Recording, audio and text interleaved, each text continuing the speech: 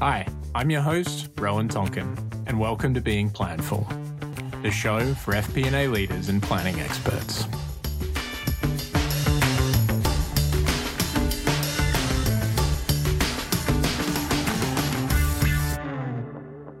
Hi everyone, welcome to FP&A Fridays. We're back post Planful Perform. Once again, as always, joined by Glenn Snyder and Chris Ortega. Welcome back, gents. What up?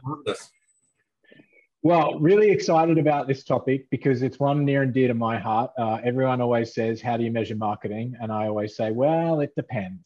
So let me throw this challenge back to the Office of Finance. I think there's some obvious answers here, and we'll get to those.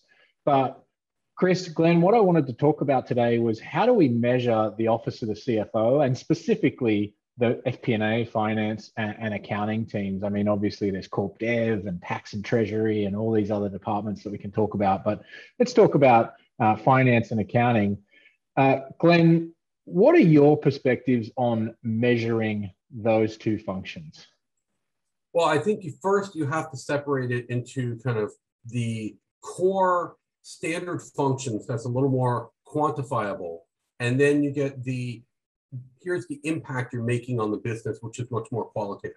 So on the core stuff, that's going to be accuracy, it's going to be timeliness, it's going to be transparency and understanding of the data. When someone has a question, a CFO has a question about the numbers, can you answer them? Those are the things that you can go over and clearly measure. But then you have the impact to the business. That's about building out better relationships, working with the partners that you have that Chris and I have talked about for months, about those key business partners, and helping them achieve their goals. Some of that measurement is just going to the chief operating officer or the head of sales or the head of legal and say, hey, as your finance team, have they been helpful to you to help you get to, did you get from them what you needed? Those types of things. It is much more of a qualitative analysis, but it's how did you help the company achieve its broader strategic goals, and what kind of impact did finance have in there? Sometimes it could be cost savings to help hit numerical goals like profitability, sometimes or even growth, but sometimes it's about efficiency gains or just making better decisions because you're adding transparency to a process that didn't exist before. Yeah, I really like that, the impact and the ability to then almost, provide a 360-degree view. Go and ask the business partners, if you're in finance, say, how are we doing?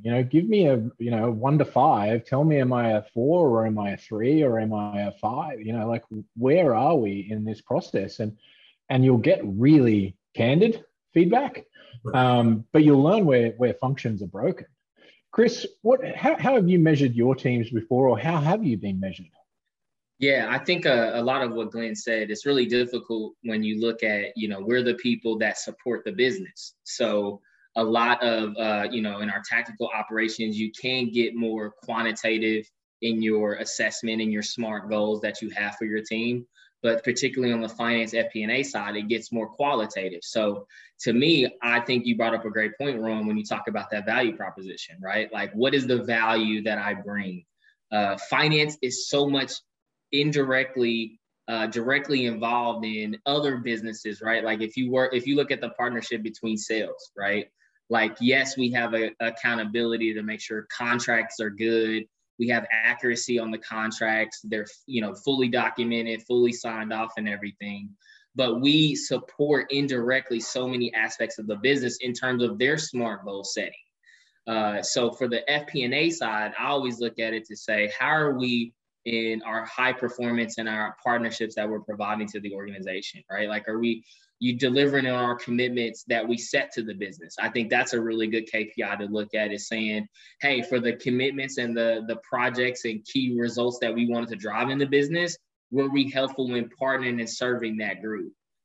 So if you look at sales and they're like, hey, we want to make sure our win rate goes from 20 to 25%, which is a very, you can get specific. We want win rate to go up 20 to 25% in Q3. That's a SMART goal that sales set. How can FP&A work towards it indirectly? So it's supporting the analysis. How are we looking at that weekly? Do we have the lead volume? So a lot of what we have in the business as our value metrics are indirectly coming from other people.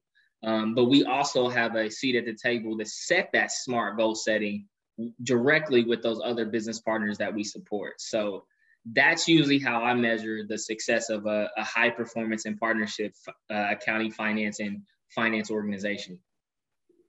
Yeah, and I think coming from the business side of the house, the goals for me of my FP&A team are to make sure I land the plane on the little narrow strip that I'm given, whilst achieving the goals that are required, whether that's top line growth or whether that's bottom line expense.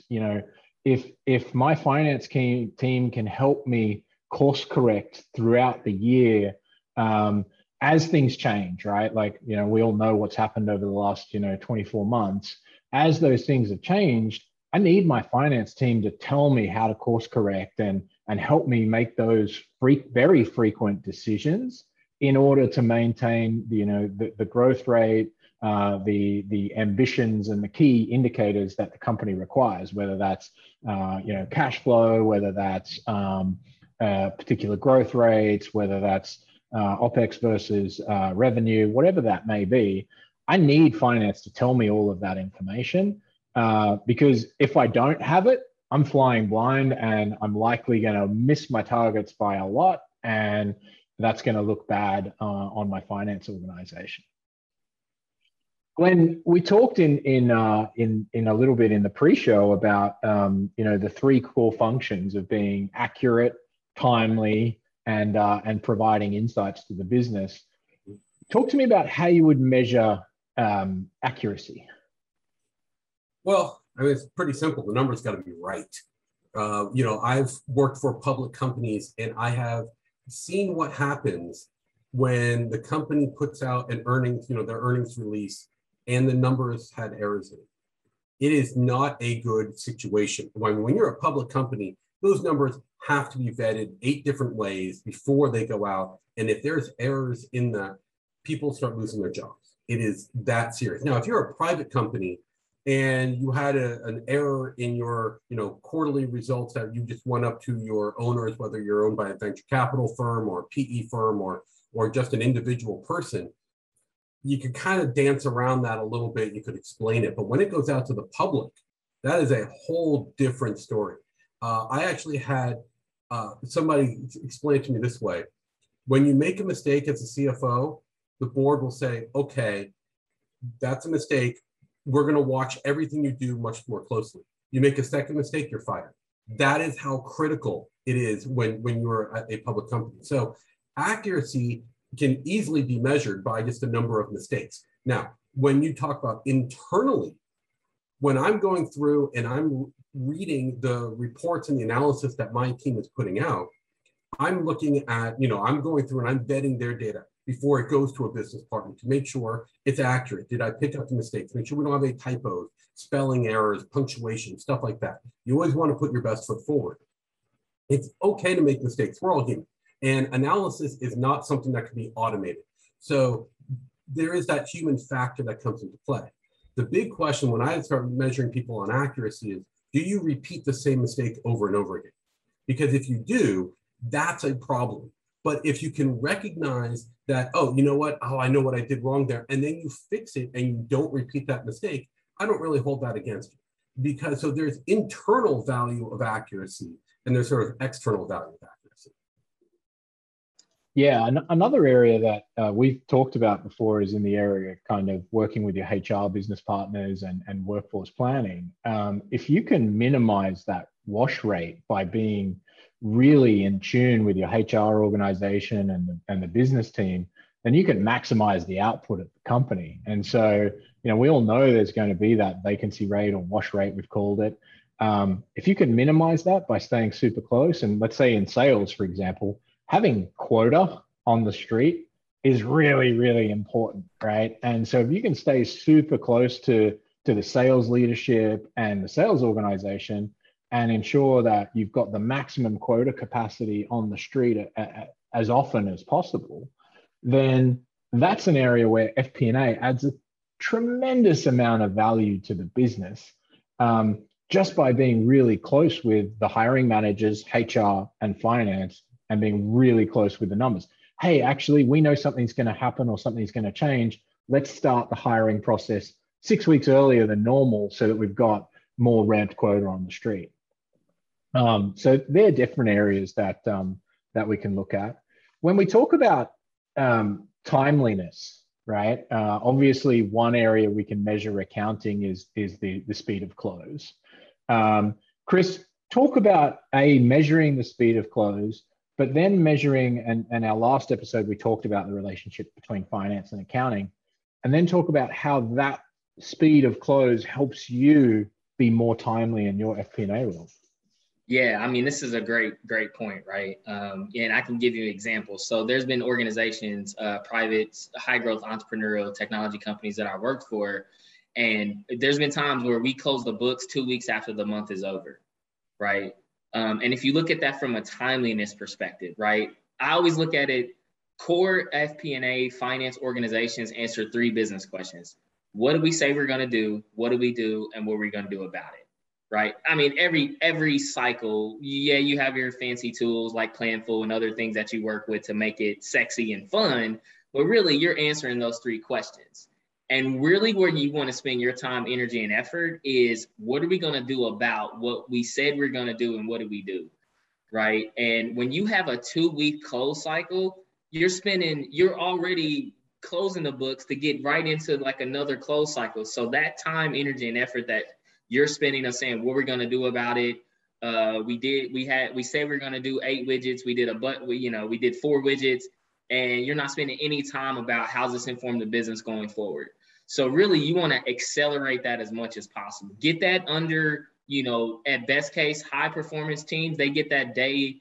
I've seen teams where they close at day 1. Now that's a stretch goal when you're like a publicly traded billion-dollar multi-entity organization and, you got 30 billion in revenue, like you're a large organization, that's difficult. But you want to accelerate that as much as possible because you want to spend, if you got that 2-week period and you call it 10 business days, you want to have 3 to 4 business days tactically closing the books. You want to have those other 6 business days focused on what are we going to do about it in the business? How does forecast, like what's our rolling plan? Like how are we tying in our cash flow? How are we tying in our people planning processes? So you definitely want to have that as quick as possible because you want to spend your time, energy, and effort on what do we say we're going to do about it? How does this inform us in the future of where we're going? And, you want to be precise in that. And I think that timeliness builds on that level of precision that you need. FP&A teams need to be precise, I would say, in a quarterly kind of mindset, right? Now, if you're a publicly traded company and don't have a lot of variability in your business, you can have more precision 6, 12, 18 months out. But you definitely want to be precise and you want to take the time, energy, and effort in your closing process to balance out to say, here's how much time I'm spending, 30, 40% of my 2 weeks after the month is closed to be focused on tactical operations. What do we say we're going to do and what do we do? I want 6 days, 60%, 70% focused on what are we going to do about it. I think that is the optimum balance that you want post-closing a month. Yeah, and I think the measure there that you talked about for me is forecast accuracy, whether that's a budget forecast, a revenue forecast, a cash flow forecast, ensuring that forecast accuracy is there in quarter. If you're in a fast growing company is really important. If you're in a larger, more steady state business, as you said, you can look further out. How have you measured that forecast accuracy historically, and what's important about measuring that from your perspective, Glenn? So to me, it's about how useful is the data you're putting out there, right? Every FP&A group is going to be doing a budget variance report or a forecast variance report on a monthly basis. I have been there where I've sat down with business partners and the budget was so far off because of things that came up. They're like, why are we even talking about this? It's a waste of time. And so you have to go over and make sure that your accuracy in your forecast or in your budget is really about how meaningful is this as a tool. Now, many people go and say, oh, you know what, you can't predict the future. And if I could predict the future, I'd make a lot more money in the stock market. Yes, okay, fine, that's true. However, it's about making sure that you understand the key drivers of the business and what's going on. If you're having a conversation with somebody about a budget variance and you're talking about the difference between the revenues and the revenue forecast or the expense and the expense forecast, you're having the wrong conversation. You need to talk about the underlying business drivers that drove those numbers to where they are, because that's where the assumptions really are. And, Rowan, you talked before about those key metrics and making sure that, whether it's a sales quota or you talk about headcount with HR, whatever it is, understanding those drivers and those metrics is really what's going to drive those variances. So to me, it's really about making sure that you're having a meaningful conversation with the business and you're not wasting their time just to say, well, we have to have this discussion, so we're going to have it, even though the numbers don't really matter to anybody anymore. That's just, that's just a waste of time for everybody. So instead, what you should be doing is talking about what's the underlying driver, what was the original assumption that went into the forecast for the budget, why is it different now, and what had changed to make sure that then the next time you go through a forecast, you become that much more accurate. And then starting to measure that.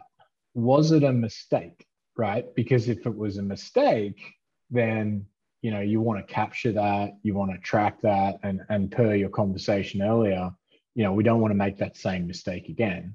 So we need to start capturing that insight. Was it just information that we were missing because the market dynamic changed or something else changed? Well, how often does that happen?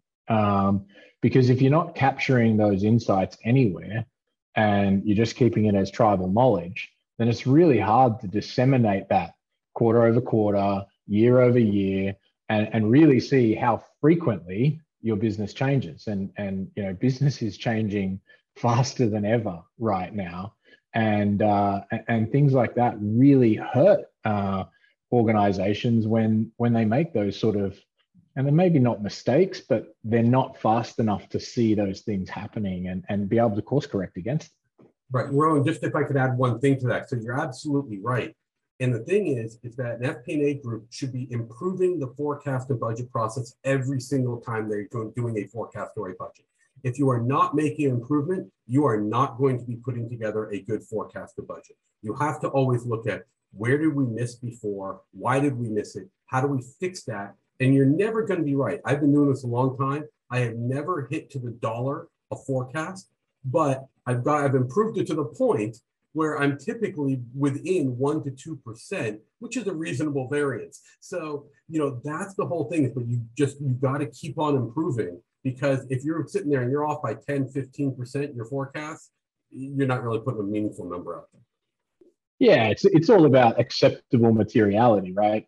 Depending on the organization you're at, 0.5% might be a problem. But if you're at a super fast growing organization, or an organization that has wild swings in their business, then 1 quarter, 10% may be okay, depending on the business. I probably wouldn't want to be in the 10% organization. That'd cause me a little heartache, even on the business side.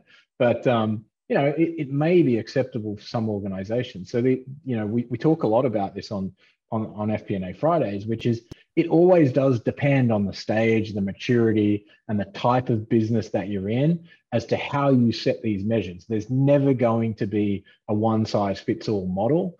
The most important part is that you are doing the measurement itself and working with your teams to provide that impact.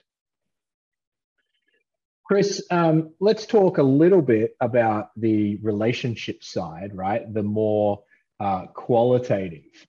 How do you go out and seek feedback from your business partners as to how you and your team are doing? And how do you then use that to turn things around or improve upon your processes? Yeah, so I think the same. I always take this approach from like a sales mindset.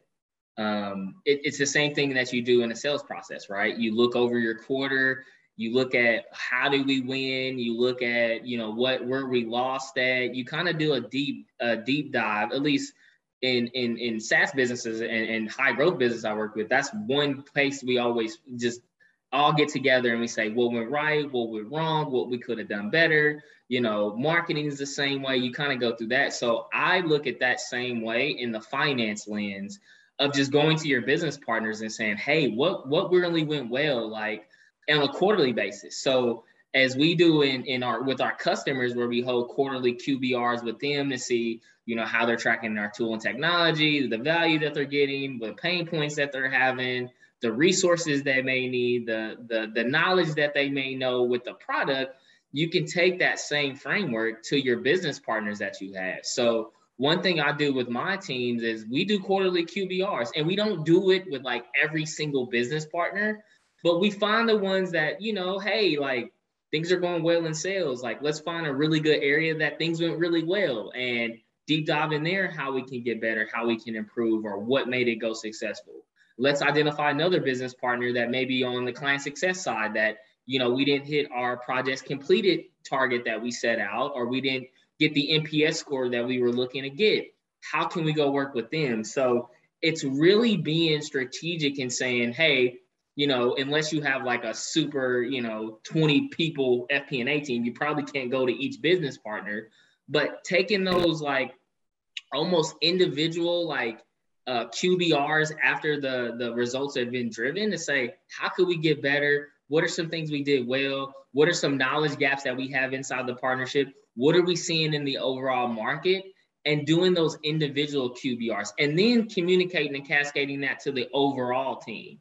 That way everybody understands is like, okay, like we hit 135% of our sales target this quarter. How did we do that? Where did we win at? Like, was it solutions consultant that was knocking it out the park? Was it demand generation pipeline that was super successful? Was it just, you know, the overall market? Did we look historically and see that seasonality for us in Q3 is where the primary buying cycles are? So it's like taking that same approach that we do in the business and doing that with the finance partners that we support, right? Because typically a lot of business partners, the only time they get around talking to have these kind of quarterly QBRs and business review and partner reviews is during the budget cycle. They don't hear from finance, and then it's the budget, and they're like, oh, finance is knocking on my door.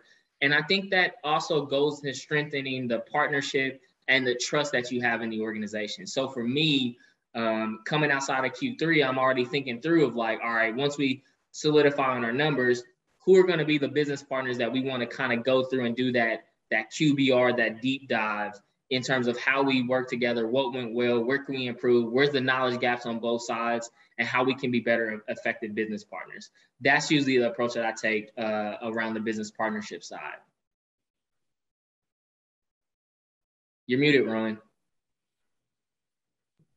As usual, we can never escape that.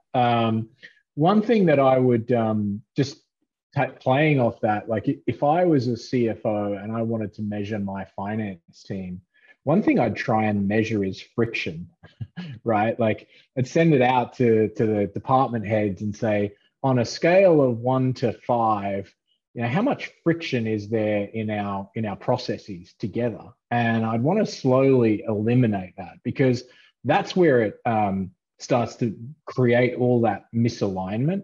Is if things are frictional with finance, you're probably in that scorekeeper mentality that we've talked about a lot of times before, but also that speed of insight is probably also creating some friction. I'm not getting what I want, or whenever I see a model from my FP&A team, it doesn't quite match the way that I run my business. And so that creates more friction. Therefore, we have to go through 2 or 3 more passes of that specific model. And that takes time. And I don't like taking time because it's not, you know, we're trying to move things fast. So have you ever, Glenn, have you ever thought about that aspect of measuring the team, or, you know, have you thought of other ways of doing that?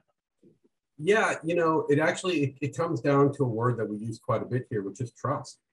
Because I would look at it as friction's not a bad thing, because I've been in situations where I've had to have difficult conversations with my business partners. Hey, I know you want to go over and expand and add those 15 people to your group. We don't have the funds to do it. So now let's go back and revisit what we can do and how we can help you get to where you need to be without spending that kind of money. And you have to put up resistance. And, you know, I always look at it as FP&A, you have to have one foot grounded in, here's what the CFO is saying the financial results need to be. Here, you got to drive those numbers home. And you have to have the other foot in the business side saying, here are the strategic goals and what they're trying to achieve. And you have to stand in both places.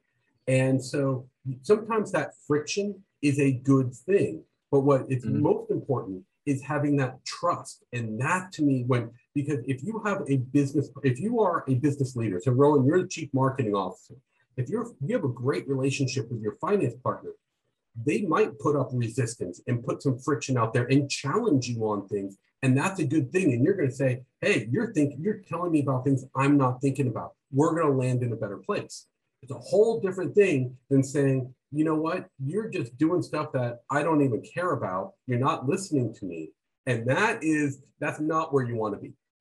So really what it comes down to is that relationship of trust and getting to that thought partner stage where you say as that business leader, I want my finance person with me when I'm making decisions because I value their insight. That's the ultimate place you want to get to. So that's really how you measure people. If you have people where they say, you know what, I'm going to do my own thing. Finance seems to not have any idea what the hell's going on. And so I don't care. That is a very clear way of measuring that relationship too. And you know that that's one that has to improve. Yeah, I guess the insight, like having a difficult discussion, right, about a specific number, or hey, I really want to do this. You know, I trust the marketing department over the sales organization, so I want more money. Blah blah blah. Like that's having tough, challenging conversations and making business decisions. The friction of getting to there is something that I would want to eliminate. Like right. Actually getting the insight and coming to that agreement. That's where I was coming from, the friction part. Like having difficult conversations is just part of being a leader at any business, because you know everyone is committed and consistent to their beliefs in, all right, I believe that I need this money for this particular person. You know, like everyone in the organization, hey, who needs more help? Everyone will put up their hand, right? I don't think I've met a business leader that if you said, hey, there's open headcount, they all wouldn't fight for that headcount sitting in the middle of the table, right? So you're always going to have that type of friction. The friction I was kind of alluding to there was the friction of how do we come to that insight of, all right, you know, Rowan, this is where you actually stand in terms of pipeline performance, or this is where you stand in terms of, you know, you're over investing in brand to the actual brand awareness that you have right now. Like your brand awareness is good, stop investing in it. Those are the insights that I want and the difficult discussions, but the friction to get to those insights is something that I really would want to eliminate if I was the officers. And Rowan, but it does come back to building up that trusting relationship. Yeah. Think of the people in your life who you trust. You don't have as much friction because you're like, hey, I already know that you're going to give me a good answer. You're going to give me a thoughtful answer to my question. So it's really about building that trust with that partner. And sometimes it takes time. Some people are much more open to it. There are business partners that I've worked with who they're just saying, I don't want anything from finance, leave me alone. And that is a much more difficult relationship to build out the trust. And you just that natural friction. But that's really what, to me, it all comes down to that trust aspect. 100%. You know, if you don't have trust with your finance team, it's a real problem. And that stems from, you know, accounting through to accounts payable, accounts receivable, all the way through to FP&A. Because if you're not confident that, you know, you sign a contract with someone and, you know, you're on the front lines working with that business partner and you don't trust that the bill's going to get paid on time, that's never fun, right? Like that's never fun for the business person. And sure, you know, the CFO and the chief accounting officer, they have a job to do to protect the cash flow of the company, and you should understand that. But you know, it's a really challenging environment sometimes because as the CFO, you've got this kind of duality that you have to hold, which is I really want to do these things, but The reality is I can't do that either. So I really empathize a lot with those people that have to make those really difficult decisions on the behalf of the business. And I'd probably never want to be a controller for that reason. Yeah. I think another point just to add to that, what you guys were talking about, is just balance, right? I think to me, balance is really important. And how I think about balance is the business wants to paint a picture, right? But finance and FP&A should be the one saying, here's the canvas, here's the tools, here's the colors of paint we're going to use. Let me work with you in building this picture of what the business, sales business, marketing business, client success business looks like. But it is also providing to say, here's the rails, the canvas size, the colors that we can use, the paintbrushes that we have at our disposal, which is more of that, stewards of the business, that CFO route, but then also working with the business to say, what is the picture that we want to paint? So I think not only having the trust, but when I've seen it be super successful in that friction that you're talking about, Rowan, is balancing that outlook with here's what we have to work with in building this picture together. That's how I would kind of, from an example perspective, kind of summarize like that trust and that balance perspective. I think the steel thread that runs through all of this, the trust, the transparency, the accountability, is communication. Without really strong communication between the business and finance, and even finance and accounting, all of this breaks down. And so that transparent, frequent communication actually builds up all of this trust. And then it makes having difficult or frictional conversations really easy, because everyone now starts to understand where finance is coming from, where the business is coming from. And frankly, communication shouldn't just come from finance to the business. We as business leaders have to communicate back. And if you're in finance and they're not communicating back, you have to wonder, well, why is that? Maybe they don't trust me. So you got to do that self-evaluation too as well, because you definitely want those open lines of communication. For sure. So I think we've really covered a lot of the key topics here in terms of the qualitative measurement, the quantitative measurement of finance, and a few key takeaways for me were, really trying to understand and look at forecast accuracy, number one, if you're in finance. If you're in accounting, the speed of close, making sure that you can improve that and really use that as a way of improving the business. Finally, like an interesting one, which I'm not sure I've participated in many of these, but the 360-degree reviews of finance, right? I think if you're a finance leader, I would take that up on a quarterly basis and start asking the other business partners in my organization, hey, how are we doing? And try and find, 3 to 4 key measures that are really important to you, whether that be, to Glenn's point, accuracy, like, do we get the model right on the first time, right? Very frequently you do that. That's like me asking a designer to get the design perfect every time. But if it takes 16 rounds of iteration on a model, that's probably not a good place to be in. So, you got to find where are we at on these scales, and then just try and consistently improve it. And then finally, to one of Glenn's points, always be improving the budget and forecast process. So with that, I'd love to thank you both for today's session, and look forward to hosting you again next Friday with plenty more from FP&A Fridays. Thanks, gents. Thanks. You're the man, Glenn.